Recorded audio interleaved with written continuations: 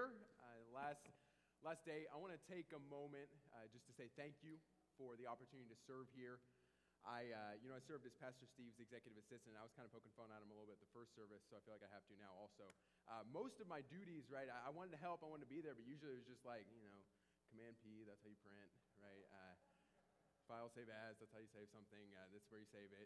So it was pretty simple stuff, but I'm glad to just be available. I've been blessed to be able to help our young adults, work with our young adults. We have a great group of young adults, and they can tell you that I pawned most everything off on them, so really it's them who did everything. Anything that was under my watch or control, I kind of messed up a little bit. I remember I'm a young adults pastor, right? So I don't think everyone's 18 in my mind. So when they're not, it's just a real disaster. We went up to a retreat up on a mountain, and there were some minors with us that I forgot about. And they went with Victor, and he's not a great driver. And number one, sorry, Vic. But, ask the people who rode with him after service, and they'll tell you. But I forgot that permission slips and liability was even a thing. So they just went with Vic, rode up the mountain, and disaster did not strike, so we're here now. I didn't get fired. That's how that worked out. So, as you know, Pastor Steve has started a series called The Anatomy of God. It's been a great series so far. What we're doing is we're looking at different body parts that the Bible ascribes to God, not because he has a body, but because the Bible uses body parts so that we can better understand his character, better understand traits about him. We've heard about several different portions of his body or just what the Bible says about him, but this week I want to talk to you about the voice of God. The voice of God. I believe that God has a voice. I believe God wants to speak to each and every one of us, and I believe that there's no one he doesn't want to speak to or speak through in some sense. So before we jump straight into it, I want us to see if we can just get a better understanding of what a voice is, how to understand who a voice is coming from. So we have a game. I've got some recordings, just some short snippets of some celebrities or people with distinctive voices. And what I want you to do is see if you can guess who it is. You're going to have to just shout it out. As you saw, stuff kind of gets rowdy here. So just shout it out if you know who it is, and we'll see if y'all can get it correct. So let's hit that first one. Who do we got? What are you talking Launch about? countermeasures. One more. That's super short. I didn't promise you anything good, but let's hear it again. Launch countermeasures. Sean Connery, The Hunt for Red October. That's good. That's a good film. Who do we have next? The next guy, he's a man after my own heart. We have a lot in common. What do you got? Snakes. Why did it have to be snakes? Harrison Ford and Indiana Jones. I also hate snakes. My mother's actually been threatening me with snakes all summer, saying I'm going to have to work in the yard where there are snakes, and we have it out. That's kind of how that goes. But next we have, who do we have next? Have blessing. Sir, I'm going to have to ask you to exit the donut. Samuel L. Jackson, telling someone to exit a donut. That's very good. The next one's iconic. You'll be able to recognize this. I volunteer as tribute. Butler. No, that's what JoJo said. No, that's Jennifer Lawrence, not Butler. Sorry, Joe. Jennifer Lawrence, she has an iconic voice. Maybe it's more what she said. Who's our next one? And to make sure history never forgets the name. Enterprise. Anyone? Patrick Stewart. Nerd. No, Captain Jean-Luc Picard. Nobody? Maybe there's a couple dweebs in here who watch that with me, but he's the best Star Trek captain. He's sophisticated, got a strong voice, everything. Who do we have next? This one's difficult because I know the character, but I don't know who plays it ever, but who do we got? I will show you where I have made my home whilst preparing to bring justice. Then I will break you. Yes, Tom Hardy. Amanda got it. That was good. He's really just like Bane in my mind. I didn't know Tom Hardy was a person. But he is, so believe it or not. All right, who do we have next? Next is pretty... Hasta la vista, baby. Right? The former governor of this great state, Arnold Schwarzenegger. Who'd you say, Butler again? No. Oh, governor. Okay, I thought it was Butler. And then one last, this is Pastor Moses' favorite, kind of a shout out to him. Who do we got? Hello. My name is Inigo Montoya. You killed my father. Prepare to die. Mandy Patinkin. Very good. Very good. You know, when we listen to these voices, there's usually some distinct traits about them to help us identify who it is. Maybe it's the content of the voice. With Sir Patrick Stewart's voice, you know, it's strong yet sophisticated. With Arnold Schwarzenegger, right, it's only partially human and really whatever he is. So you can pick out who is saying what if you listen to the traits of the voice. And the same goes with God, but it's a little different in that he often speaks in several different forms. Psalm 29, we're going to read a little bit of the middle of Psalm 29. It describes the voice of God, and it uses a lot of really big language to describe the power of his voice. It starts out in verse 3, Psalm 29, verse 3. It says, "The voice of the Lord is over the waters. The God of glory thunders, the Lord over many waters." Verse 4, "The voice of the Lord is powerful. The voice of the Lord is full of majesty. The voice of the Lord breaks the cedars. The Lord breaks the cedars of Lebanon. He makes Lebanon to skip like a calf," whatever that means, "and Syrian like young wild ox. The voice of the Lord flashes forth flames of fire. The voice of the Lord shakes the wilderness. The Lord shakes the wilderness of Kadesh." Verse 9, this is my favorite. "And the voice of the Lord makes the deer give birth and strips the forest bare. And in his temple all cry glory." A lot of really strong language for the voice of the Lord. Job chapter 37, it uses some similar language. It says, "God thunders wondrously with his voice. He does great things that we cannot comprehend." There is a ton of this language throughout the Old Testament, New Testament, talking about the voice of the Lord, and it's describing it as being overwhelmingly powerful. Just so strong that it's as if it was thunder. So strong that it makes a deer give birth. That's got to be pretty strong. I don't really know what that takes. But it's incredibly strong. And, you know, it's different from our experience many times because we don't hear an audible, you know, some people have heard the audible voice of God, but the overwhelming experience that people have is that they don't hear an audible voice of God that is so powerful that stuff's just shaking in their house. That doesn't happen to the majority of people. Instead, our experience is more similar to that described in 1 Kings when it describes the voice of God as nothing more than a still, small voice whispering into our hearts. We feel God's voice, but it seems to be smaller.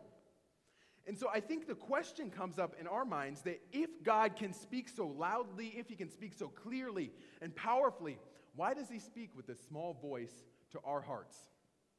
I think what we'll find as we look at this a little bit more, how God speaks, I think we'll find that God speaks softly, and the effect of that voice when we hear it is as strong as you could ever imagine. The effect and convicting power of that voice when you hear it, when you learn to seek it out, and when you learn to take what it has, is more powerful than you could ever imagine. And so we're going to look at 4 different ways that God speaks. 4 different ways God speaks. We'll look at Scripture. We'll look how he speaks through the Spirit. We'll look how he speaks through silence. Then we'll look how he speaks through his Son. So, one of the ways that we know God speaks is that first, he speaks through Scripture. He speaks through Scripture. When I say Scripture, I'm referring to the Bible. We use our own version of holy text. Different religions have different ones, but we have our holy Scriptures, and we're told that they are inspired and the words of the Lord. So one thing I want to submit to you to consider is that this form of voice that God gives us is, in fact, the most reliable. That Scripture is the most reliable way we can hear God speak, more than any other. We'll talk about that a bit more in a moment, but let's look at 2 Timothy chapter 3, verses 16 and 17. It describes how God's involved in this process. It says, "All Scripture is breathed out by God and profitable for teaching, for reproof, for correction, and for training in righteousness, that the man of God may be complete, equipped for every good work." It used this verbiage of that Scripture is God-breathed, as that God is so much in what we have in Scripture that it's as if it came from his mouth, that it's as if his breath is involved in it. Now, this doesn't necessarily mean that when the biblical authors wrote the books down, they had some audible voice that they were transcribing. I don't think that's what that means. And it doesn't mean that the Spirit of God possessed them in some sense and, they blacked out and kind of wrote down the book and then they woke up and what happened? I don't think so. You can just read two of the Gospels, right? If you read Luke and then you read Mark, you can tell that two different people wrote those books because there's completely different styles, completely different emphases, and completely different points made. So people wrote those books. But God is so powerful and so strong that he worked through their personalities, through their skills, through what they were able to do to give us a text and a book that was so close to his word yet still reflected the style of the author. So we have differences between our books, but they are incredibly close to the voice and breath of God. In fact, they are. He just used people to make his voice known. So, when I say something is the most reliable, it has to be in comparison to something else. So now I want us to look at other forms of God's voice and just consider that other instances of God's voice are individual and subjective. They're individual and subjective. I'll talk about that more in a moment. Whereas the Bible is communal and objective. It's communal and objective. What do I mean? So when God communicates something to someone's heart, let's say you feel God speaking into your heart, speaking into your life. Maybe it's that you feel like he's leading you in a direction or he wants you to share something with someone else. It's subjective and individual in that you are the only one that's able to interpret that. You're the only one. Yes, you can seek godly counsel about what God's speaking to you, but that counsel happens like this. You have to interpret and tell someone, this is what I think God's telling me. What do you think? It still relies on your individual interpretation. The Bible's different. The Bible's different in that it is objective and communal. It's objective in that each passage of the text has one meaning, only one meaning. It's not how it applies to everyone. It has one meaning that we can seek and we can find. Now, the content of that text isn't up to our interpretation necessarily. Instead, we have a literal book, a text that we can all look at so that we have something objective to study, analyze, and consider. And because it's in a book, we can do that in a community. We can all do it. It's communal. So if I come up with some wacky interpretation of a scripture, the communal nature of that text makes it so that you can correct me. It makes it so that when someone says, this is what the Bible's saying, it says, I'm Jesus, I can correct you and say, no, you're not, right? It makes it so that this can't be abused because there's accountability within a community to find those meanings. Those meanings are found in the author's intent. Now, don't get me confused. I'm not saying that there aren't multiple applications of those meanings. Everyone's going to have a different application of what those meanings are. The Bible will have a different significance to each and every one of you, but let's not confuse that with the one meaning found in Scripture. Only one. And it's the author's intention. That's where we find meaning in Scripture. And it is objective, completely objective. So, because of this authority that God gives to the Bible, because of its objective nature and its communal nature, the Bible becomes the litmus test for new manifestations of God's voice. What do I mean by litmus test? I just mean that when God speaks a second time, it has to line up with the first time he spoke. He revealed himself in Scripture, and so Scripture becomes the standard and the test for anything else God wants to say. So if I come to you and tell you something, and it's negated by Scripture, then you can rule it out. You can immediately rule it out as something God said. You can say, no, Bible says this, Creighton, you've got it wrong. That's it, right? There's no more discussion. If the Bible excludes it, it's not about, I don't care what experience you had a wrong experience because it's excluded by the Bible. The Bible is the first and most reliable revelation that we have, whereas other manifestations are tested by that standard. And so with this in mind, we have to assume for today's purposes that the Bible is an inspired word of God, but I want to talk about what that means. If it's the case that this is the inspired word of God and we have God's plan revealed for humanity in a form that's reliable and objective. This isn't something that you have to listen to someone's interpretation about. Yes, there are scholars. Yes, there's some disagreement, but there is one meaning, and we're seeking after it, and we probably will until Jesus returns. But it exists, and we'll continue to seek. The Bible gives us what God's plan is. It reveals to us who he is. It reveals to us how he feels about us. And we have all of that in an objective and reliable form. Let's not underestimate how great this is. So we can learn about who God is, what he thinks of us, from what Scripture says. I want to share an encouragement I had recently. On Friday, we had that big old party. There was Lucille's barbecue. It was great. I got a card from Jackie One. I don't know if she's still here. Is she still here? Yes, she's still here. The most encouraging thing in the card, and it was most encouraging because it was, I remembered something from a sermon you gave, right? And you always like to hear that. She says that she's looking at Scripture differently now because the first question she asks is, what does this tell me about God? What does this tell me about Jesus? She's not looking for herself. She's looking to learn more about who God is, who Jesus is, what he's doing, because that's what God has revealed in Scripture. And when we learn more of who he is, what he thinks, then we grow closer to him in a very personal sense. So Scripture is the most reliable, but to hear God through the Bible, so for God to speak, you have to read it. Simple, right? You have to read the Bible to hear what God has to say. And I want to tell you what breaks my heart. What breaks my heart is that despite what we have, despite knowing that we have God's plan revealed in an objective, reliable form, despite being a people who have the Bible translated into our language in accessible forms, being in a place where we can legally read the book, many of us find it mundane. We find it mundane. We feel like it doesn't have anything to do with my life. We feel like it's disconnected. I would do better if I read a different book, right? A self-help book. That might show me a bit more. This is a tragedy. This is perhaps the biggest tragedy that the church sees in the Western world on a day-to-day basis. The people just aren't interested. I don't care. That has nothing to do with me.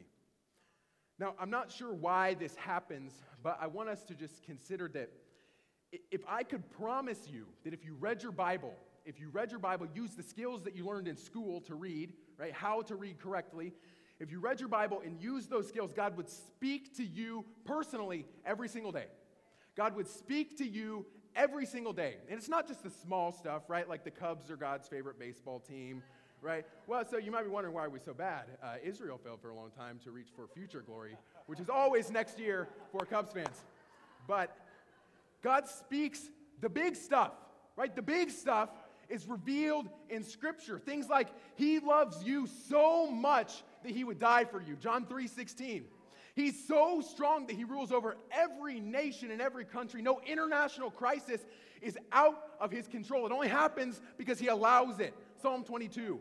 All things, even our enemies, are subject to Jesus' rule. So as ISIS tears across the Middle East, they bow at the feet of Jesus. Hebrews 2. He will give you the power to do the thing you thought you couldn't do otherwise, to get through the day and carry out your faith. Philippians 4.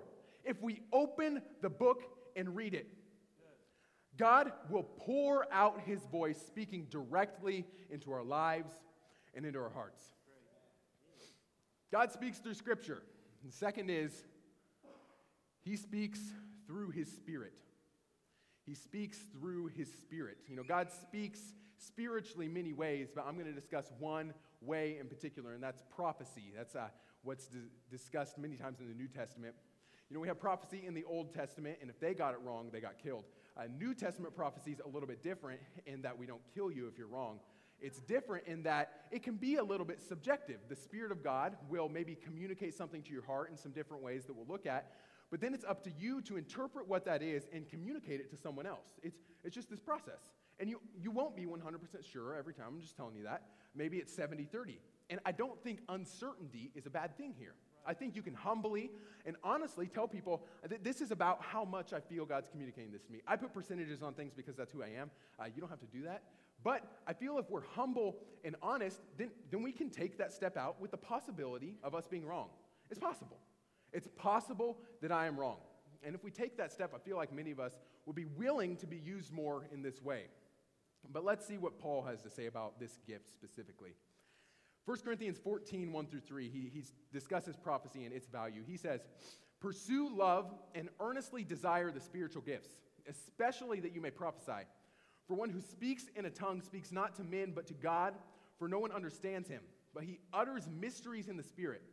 On the other hand, the one who prophesies speaks to people for their upbuilding and encouragement and consolation." So when I say God speaks through his Spirit, or through the Spirit, what I mean is that God uses people to speak for him. God uses people to speak for him. It's always for the same purpose. It's for the purpose of building up the church, encouraging, and consoling. Those three things. That's what the tone of God's voice sounds like. So if you believe God's giving you a message and it's condemning, if it's shaming, if it's guilting, God doesn't speak to his children that way. He speaks through people to encourage, to build up, and to console. He doesn't speak in ways that condemn to his children. Yes, he might convict of sin, but that's in building up. That's not condemnation. That's a different thing. So if what you're hearing is different than what the Bible tells us the tone of God's voice is, then reconsider, right? Make sure it lines up with what the Bible says. So I'm going to talk a bit about how this works in us. Maybe we want to be used. And then I want to give two personal examples of how it's affected me. I have the microphone, so I can do that. The first way, we'll perceive something from God that maybe he wants us to communicate. This will come in some different ways. The first is that he will put a thought into your mind. He'll put a thought into your mind. It won't necessarily be connected to what you're thinking or praying about. Maybe you're doing something mundane like vacuuming, and something comes to you and it's like, oh, wow, that could have been God. Maybe it has a sense of authority attached to it in your heart that you feel, and that's because it is the voice of the Lord. So the first question you should ask yourself, anyone ever got something in your mind, you're like, is that me? Is that God? Is that my dead grandma? Right? No one knows. But it might be God. So you should ask yourself some questions. Does it line up with what the Bible says? Does it build up, encourage, or console the church? Is it for the purpose of building up the church? If the answer is yes to both of those, and I think the risk of sharing that thing is so incredibly low that you should just do it, even if you have uncertainty, because you're encouraging, building up, or consoling either way. Even if God didn't tell you that, you can voice your uncertainty and say, this is what I think, this is what I feel.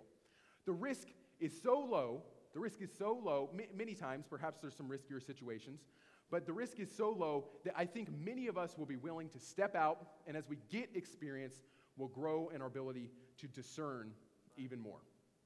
So God will put a thought in your mind. The second way is that he will give an impression. He will give an impression. Not he will do an impression, but he will give an impression of something. Now, an impression, what I mean by an impression, it's a pre-linguistic way of knowing, but that phrase means nothing. Pre-linguistic just means before language. So think about this. A baby, before they have the ability to speak in a language, they don't think in that language, right? But they certainly think. They think, I'm hungry. They think, I like that toy, or whatever babies think, right? All of that is pre-linguistic. So it's a sense of something. It's a sense or a feeling. And many times God will speak to us through that. We have an example of this in Jesus' own life. In Mark 2:8, it says, Jesus perceiving in his spirit. He caught on to something. He felt something in his spirit. And I think God speaks to us in much the same way. Maybe this is an uneasy feeling or a feeling of joy that the Lord places in you. But these feelings are still meant to be communicated. Maybe someone's flying overseas and you get an uneasy feeling about it. You should then communicate that to the person. I have an uneasy feeling. God's giving me this impression. Just tell exactly what's happening. You don't need to dress it up. You don't need to make it a big production. Just tell exactly what's happening. 100% honest. If we have a full disclosure policy with our prophecy, I think we would be willing to do it more, and it might be more effective. So God gives an impression. He gives an impression. The third way is that he will give dreams and visions. Dreams and visions. In Acts 2:17, we have Peter giving his sermon at Pentecost where many were saved, and he recounts the prophecy of Joel in the Old Testament, saying that in the last days, which are the days after the life of Christ, God will send dreams and visions to his people. Anyone ever had a weird dream? Yes? I've had some weird dreams. One time I had a dream that I was at the one's house because Stacy cuts my hair and there were snakes everywhere. It was horrifying. And they were like, oh, we have a snake problem. I'm like, what's wrong with you people? But that was a dream, right? I have a very low, I don't think that was from God, right? That probably wasn't from God. So the point is, when you have a dream or a vision, it doesn't necessarily mean it's from God. Maybe you just ate some weird food the night before, and so you had a bad dream. However, you should still consider the content of that dream. The same questions we asked before. Does it line up with Scripture? Does it build up, encourage, or console? If the answer is yes, then maybe you should pursue some godly counsel about what your dream was. What do you think, right? Pursue someone who you know knows the Scriptures, who you know knows God and listens to God, and then you can just ask the question. So these are 3 ways that God might try to use you to speak to someone else. But I want to give 2 personal examples in my own walk. Prophecy is something that's affected me personally, but it started in October of last year. I started to feel led to apply to school. I didn't really know why necessarily. I knew school was something I wanted in the future, but I didn't know why right now. So I did it, and you have to have applications in by December, so I got them in. I didn't tell anybody, because then it's like, why do you hate us? Why are you leaving? And that's not what it was. Then on February 1st, Miss Mickey Stevens, is she here? The lovely Mickey Stevens? No, she gone. Miss Mickey, she pulled me aside. You know, I go talk to Miss Mickey. She's the kindest woman in town, and I'll say hi. And she prays for me. She prays for likely most of you. And she had a word for me that day that I was going to be leaving this year, right? Very specific. And she had no idea that I had applied to graduate school. And so I'm thinking, like, what'd I do to you? Why do you want me gone so bad? But instead, it was further confirmation for what God had spoken to me before. The next week, on February 8th, Pastor Steve felt like God was telling someone that sometimes you have to leave where you are to go where God wants you. You have to leave your physical place. 2 weeks later, I got accepted into school in St. Louis. So, each of these examples of someone feeling God, myself, Miss Mickey, and Pastor Steve, all of them could have been wrong. Each and every one. However, God spoke the same message to confirm himself through different people and through different venues in some sense. He spoke to me, he spoke to Miss Mickey, and he spoke to Pastor Steve, all confirming and giving me a higher level of certainty that he was leading me in that direction. Second example. As time came closer for me to leave, a fear started to rise up in me that my ministry opportunities here were kind of it. And I don't talk about my feelings much, so I didn't tell anybody this. But for whatever reason, it was maybe my failures here, my own inabilities, that this was all I was going to have. That was the fear that was rising up in my own heart. So many of you in this church have been used to address this specific fear. You have no idea, right? I don't talk to you about this. But you have been used to address this specific fear because God builds up his church through this gift of the Spirit. People have shared with me this just the simple message that they believe God is going to use me in the future. That's like super vague. If you, from your perspective, that's super vague. But you were addressing something so incredibly specific that you had no idea about, and that's the work of the Holy Spirit in building up his church. So, I want to say thank you. Casey Bailey, she was here the first service. Debbie Waterfield, you've spoken into my life in this way. Dan and Dodie Bedingfield, you've spoken into my life. Debbie Sandoval, Mickey Stevens also, and many others. You have allowed yourselves to be a vessel of God, to be God's voice, so that you can be used to encourage and build up the church. That's what his Spirit does. That's the purpose. It's not for you. It's for the building up of his church. So let me encourage you today. I just want to encourage you on this point. God has a voice. God has a voice. And oftentimes it sounds a lot like yours. God has a voice, and oftentimes it sounds a lot like yours. Many people, they feel like God only wants to speak through a specific class of people, maybe the most spiritual, the most educated, people who are well-spoken. But this is not true. Instead, he wants to speak to and through each and every one of his children. He wants all of us to be used in the work of the ministry in building up this church and the greater church universally. He wants us to be used in the giftings of his Spirit. That's why he says for us to deeply desire them. I want to tell you right now, just to put this to rest. There are no unimportant people in the kingdom of God. There are no unimportant people in the kingdom of God. Each and every one of you can be used in a way that will be larger than you will even understand in that moment. But you are an essential part of God's kingdom. You're not looked over. You are not looked over. You have a place in the ministry that's being done in his kingdom. So God speaks through his scriptures, or these scriptures. He speaks through his spirit, but he also speaks through silence. This is a bit of an odd thing to say because silence and speaking are kind of opposites. But who else knows that silence can also speak?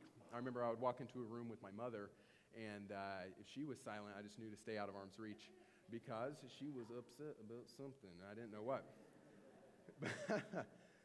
But God, many times, puts us in situations where he is seemingly silent, where it seems like he's not speaking, like he's not guiding, like he's not moving in our lives.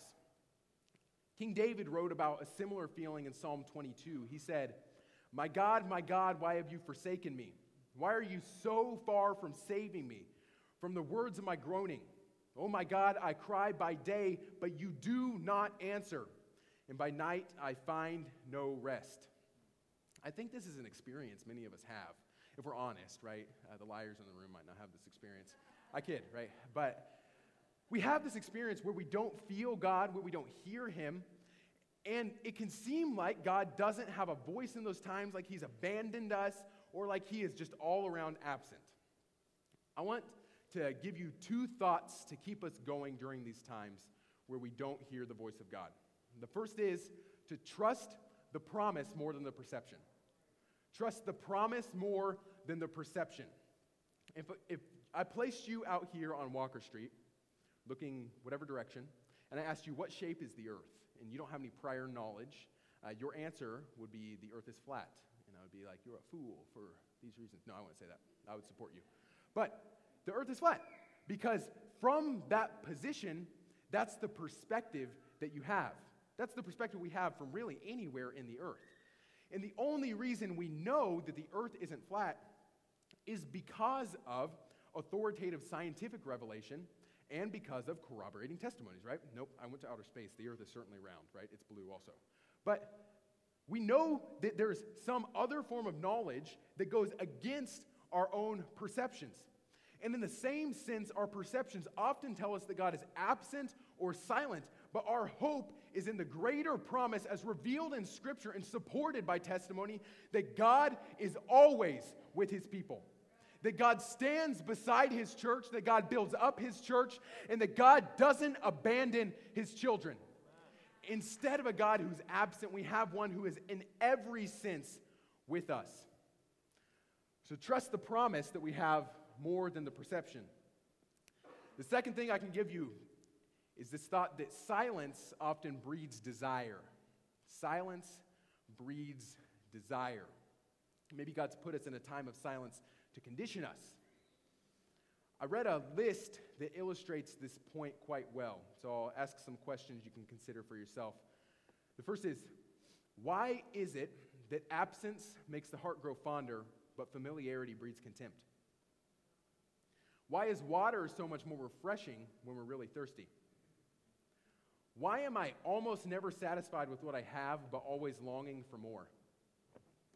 Why is the pursuit of earthly achievement often more enjoyable than the achievement itself? Why do deprivation, adversity, scarcity, and suffering often produce the best character qualities, while prosperity, ease, and abundance often produce the worst? Let's consider that silence from God, a perceived silence, is intended to do something. It's meant to create a desire in us for something far greater than we have now. It's meant to condition us to seek after God, to condition us to desire him because there's something better in the future. Paul speaks of this in 1 Corinthians 13:12. He's talking about the spiritual gifts, but he talks about what is better in the future. And he says, "For now we see in a mirror dimly, but then face to face. Now I know in part, then I shall know fully, even as I have been fully known." In times of perceived silences, the voice of God is speaking that there is something far better to come, far better than what we have now. That there is something far more beautiful and clear than what we experience in this world. That God is going to fulfill His promise and give us the future glory as revealed in Scripture. That God is going to lift us up and redeem and restore this world. He doesn't want us comfortable where we are. He wants us to be in a position where we seek after Him, where we're desiring Him, looking for Him, so that our hearts are conditioned to chase after Him.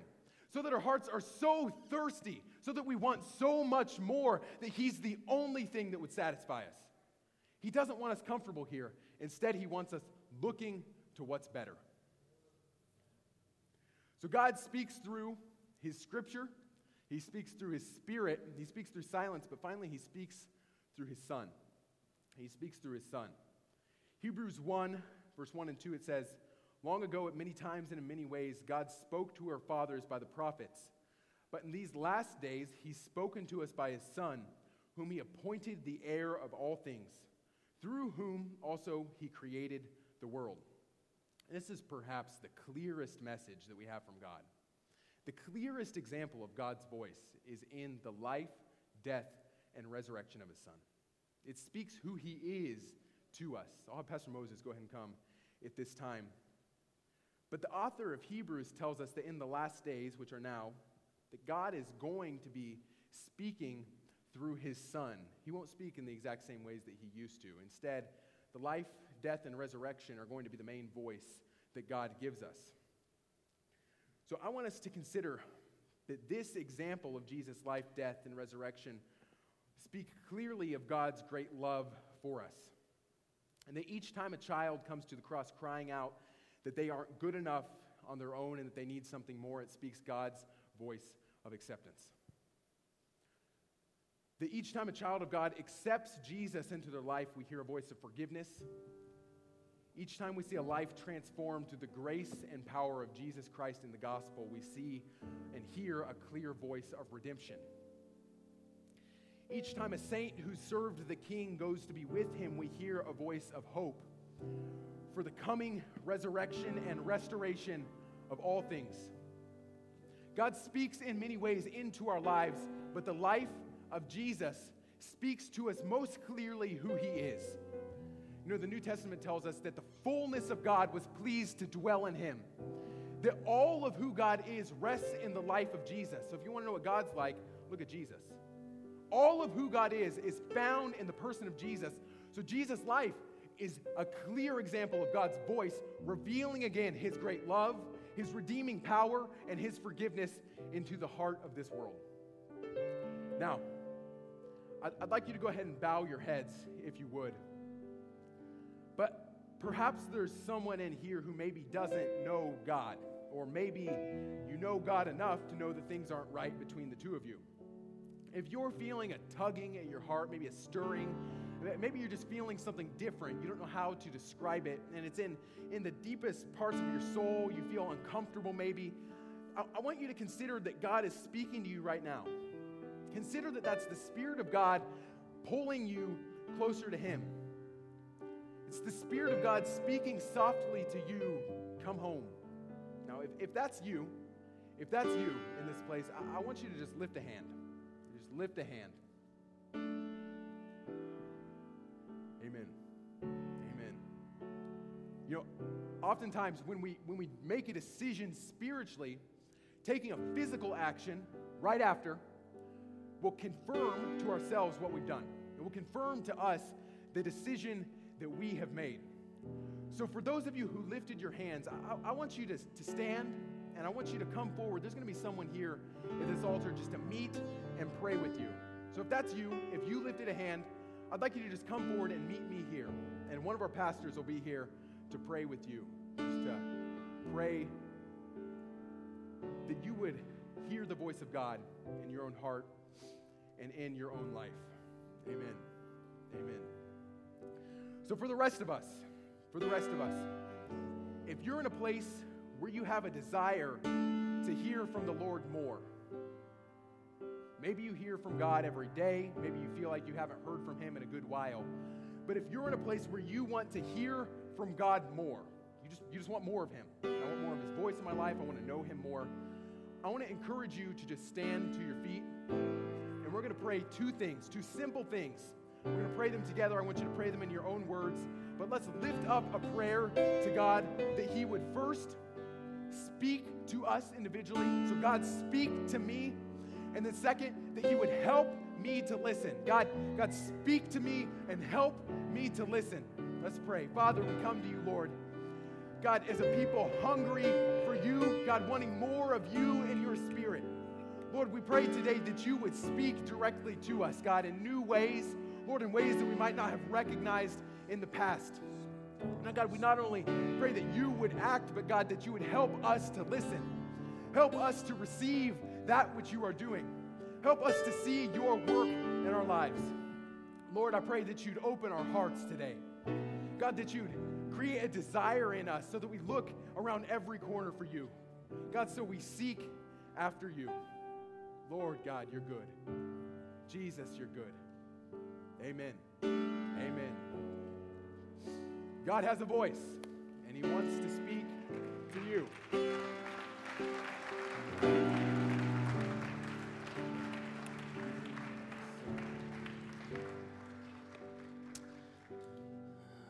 Wow. Speak, Lord. Speak, Lord. I love that he's speaking to you, Pastor Creighton. You know, you'll probably not have the pastor title for a little while. I don't know. You know, who knows what God has. But it has fit you well here. Who cares about titles, you know? But there is something significant. You have really done that. You have pastored a group of people, and you've done it so well. And you're hearing God's voice. How appropriate that you would be preaching today on your last day, and it would fit this series, God's voice. May we all hear his voice, and may we be obedient to the voice of God. Amen. I know you want to bless Pastor Creighton as Karen and I do, and I'm going to give you that opportunity. Why don't you find your seat? The ushers are coming. We're going to take up a love offering. It's just a way to say, as a church, God bless you, Pastor Creighton. Thanks for a year and a half of awesome ministry here. He just became part of our family, really, right? And so, you know, family is family. So whether he's in Wichita or St. Louis or who knows where else God might lead him in the future, and when he has the doctor title in front, you know, because I see that in his future someday. I can see Professor Coleman, you know. Really, I mean really. I have no doubt in my mind there are great, great things ahead for this young man. We get to say he's part of the La Palma Christian Center family. Right, I mean just wherever. Hey, I want you to sow a seed. Some of you brought cards and so on Friday. That's great. So here we are as a church. We're going to sow seed into Creighton Coleman and the future that God has for him. I want you to give a generous offering, those of you who can. So, Father, we thank you today. Thank you, God, first of all, for speaking. Thank you. You're living and you have a voice and you speak to us, God. Wow. We just pray we would have ears to hear it and we would be obedient. We want to sow into the future of Creighton. And we're so grateful, Lord, that you've sent him here to us. And now we bless him in the path that you have for him, God. We ask that you would just surround him with your spirit, surround him with your presence, God, and use him powerfully. In Jesus' mighty name, amen. Amen. Thank you, everyone. Thank you for your generosity.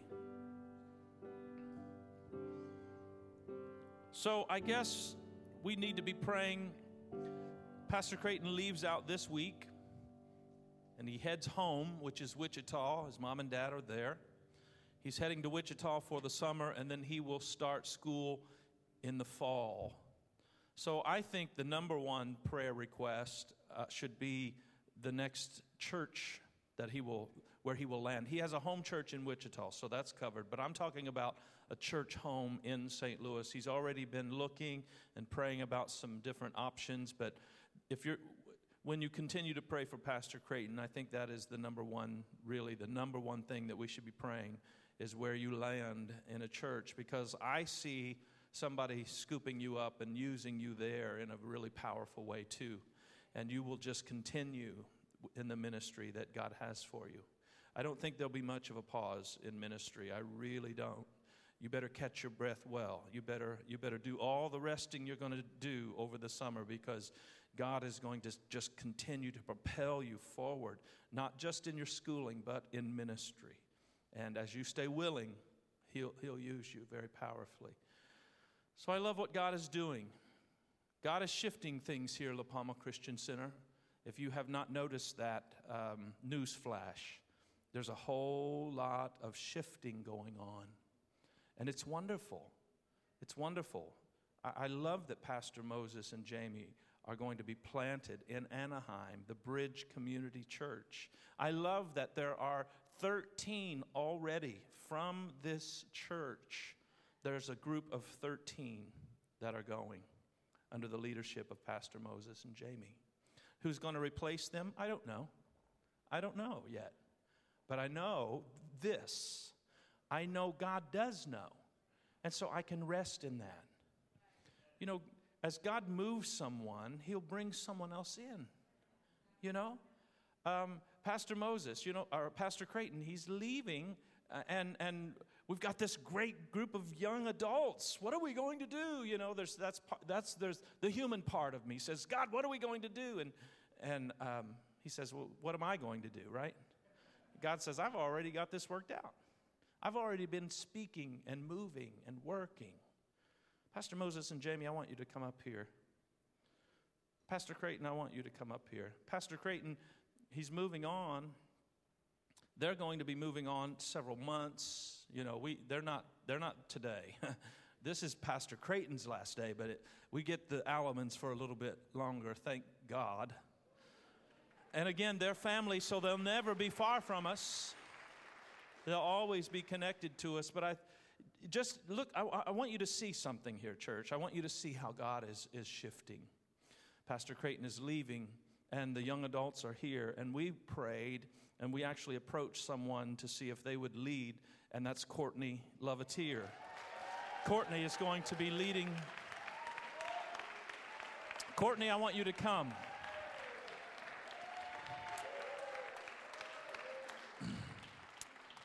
Courtney is going to be kind of our point person with the team. There's an amazing group of young adults that all have leadership ability. And so all young adults, listen to me, you're all going to another level. I sense God taking all of you to another level. And so I love that God just took care of this. Tassie Hare approached me. She said, Pastor Steve, I think I'm supposed to go with the Alamans. I was like, what? But I knew immediately that it was right. I knew she was right. So Tassie and Steve Hare are also going to be leaving in a few months, going with the Alamans to Anaheim. Now, Tassie is my children's director. She runs the ship over there and does it so well that I don't have to worry about it until I think she's leaving, and then I do a lot of worrying about it, you know. But you know what God did? God has already raised somebody up to lead our children's ministry there. It's Rebecca Wicks. She's on vacation right now, but I'm telling you, God already has it under control. He already has it covered. Already has it covered. And there are so many other areas. You cannot believe all of the shifting that's going on. Our nursery is shifting. Our Royal Rangers are shifting. God is shifting things. So I took the time. I said, God, I want to make sure what's going on. So I went throughout my whole staff and started talking. I came to Pastor Dave and Sonny. And after some time of prayer and some time of talking, they are also going to be shifting.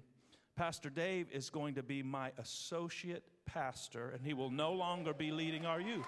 I want the Lutz to come. Come here, guys.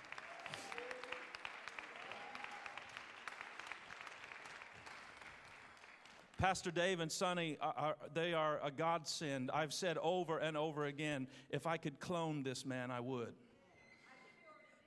Yeah, he does kind of look like me. But what a heart. I mean, he just is willing, he's willing and eager to serve. He wants to serve God. He wants to serve me. He wants to serve this church. He's done an outstanding job with our youth. I want to make that very clear. This isn't... Yeah. Speaking of an amazing foundation, you know, you've come and you've built upon other foundations that have been good, but you've made it even better. And we want to thank you for what you have done in the youth. But I asked Pastor Dave, you know, what's God doing? He said, I feel God stirring me. And in a few years, we don't know when, we're going to keep assessing this year by year. They want to be lead pastors as well. And so I said, why don't you come closer to me? Let me mentor you. You be my associate.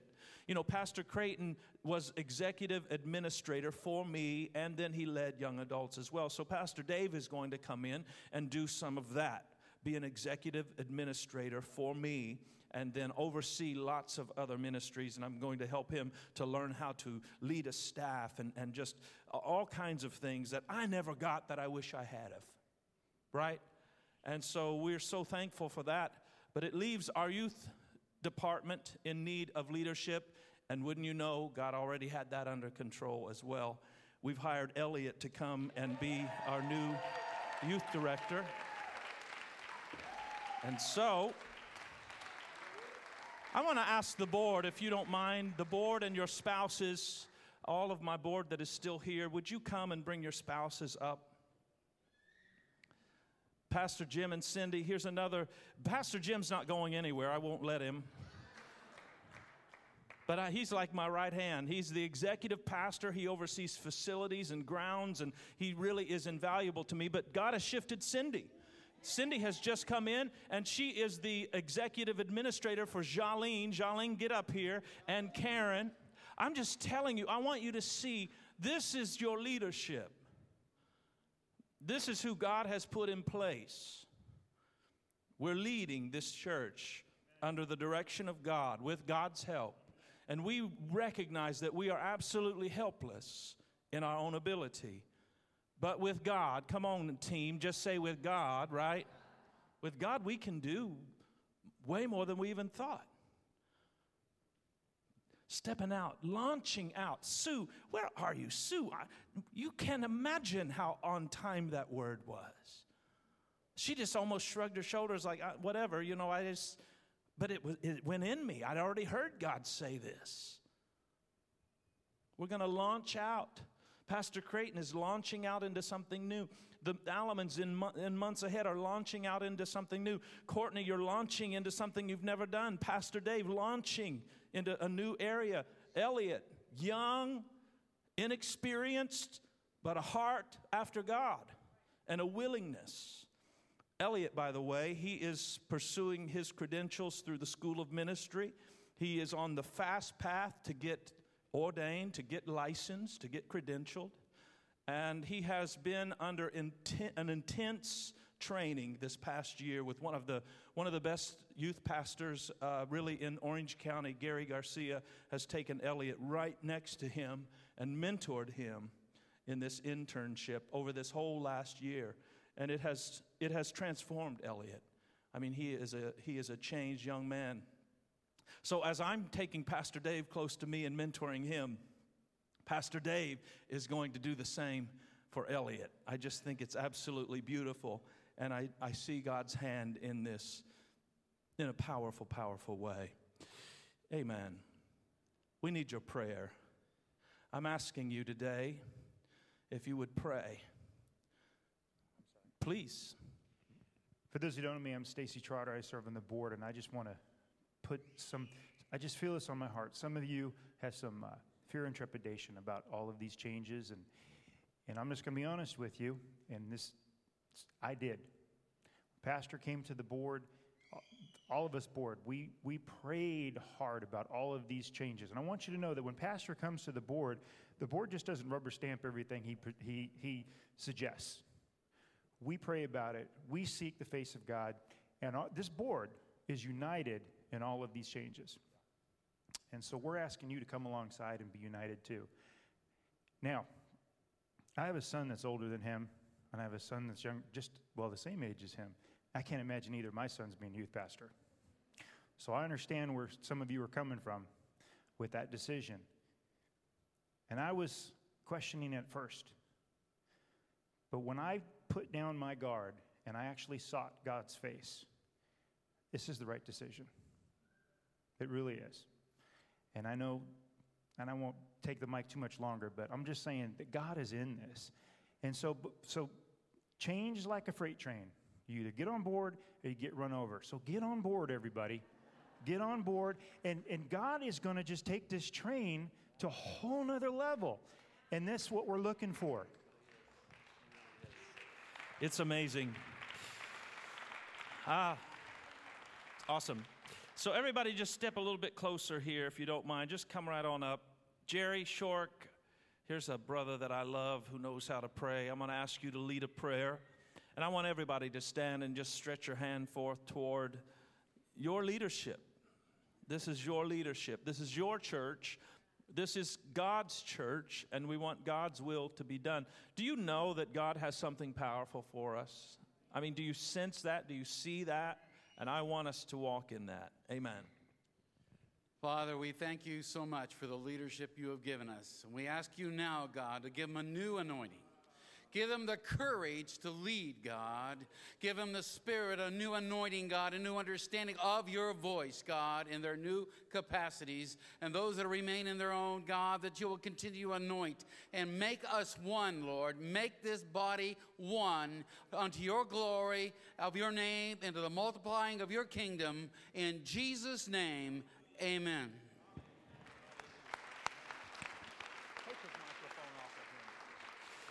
Come on, everybody, and just say amen today. Woo! God is on the move. Pastor Creighton, I'm going to ask you to slip back. As soon as you get rid of your microphone, I'm going to ask you to slip into the foyer. I know everybody's going to want to hug on your neck and love on you. Amen. Amen. What a great day. How many are glad you come to the house of God today? Amen. Good things are ahead for us, church. Amen. Good. Let me dismiss you now in the name of the Lord. Remember, we have a life groups tonight, and we are going to dig deeper into the word that Pastor Creighton taught on the voice of God. So be sure to plug into a life group. Hug somebody before you leave, and we will look for you next week. God bless.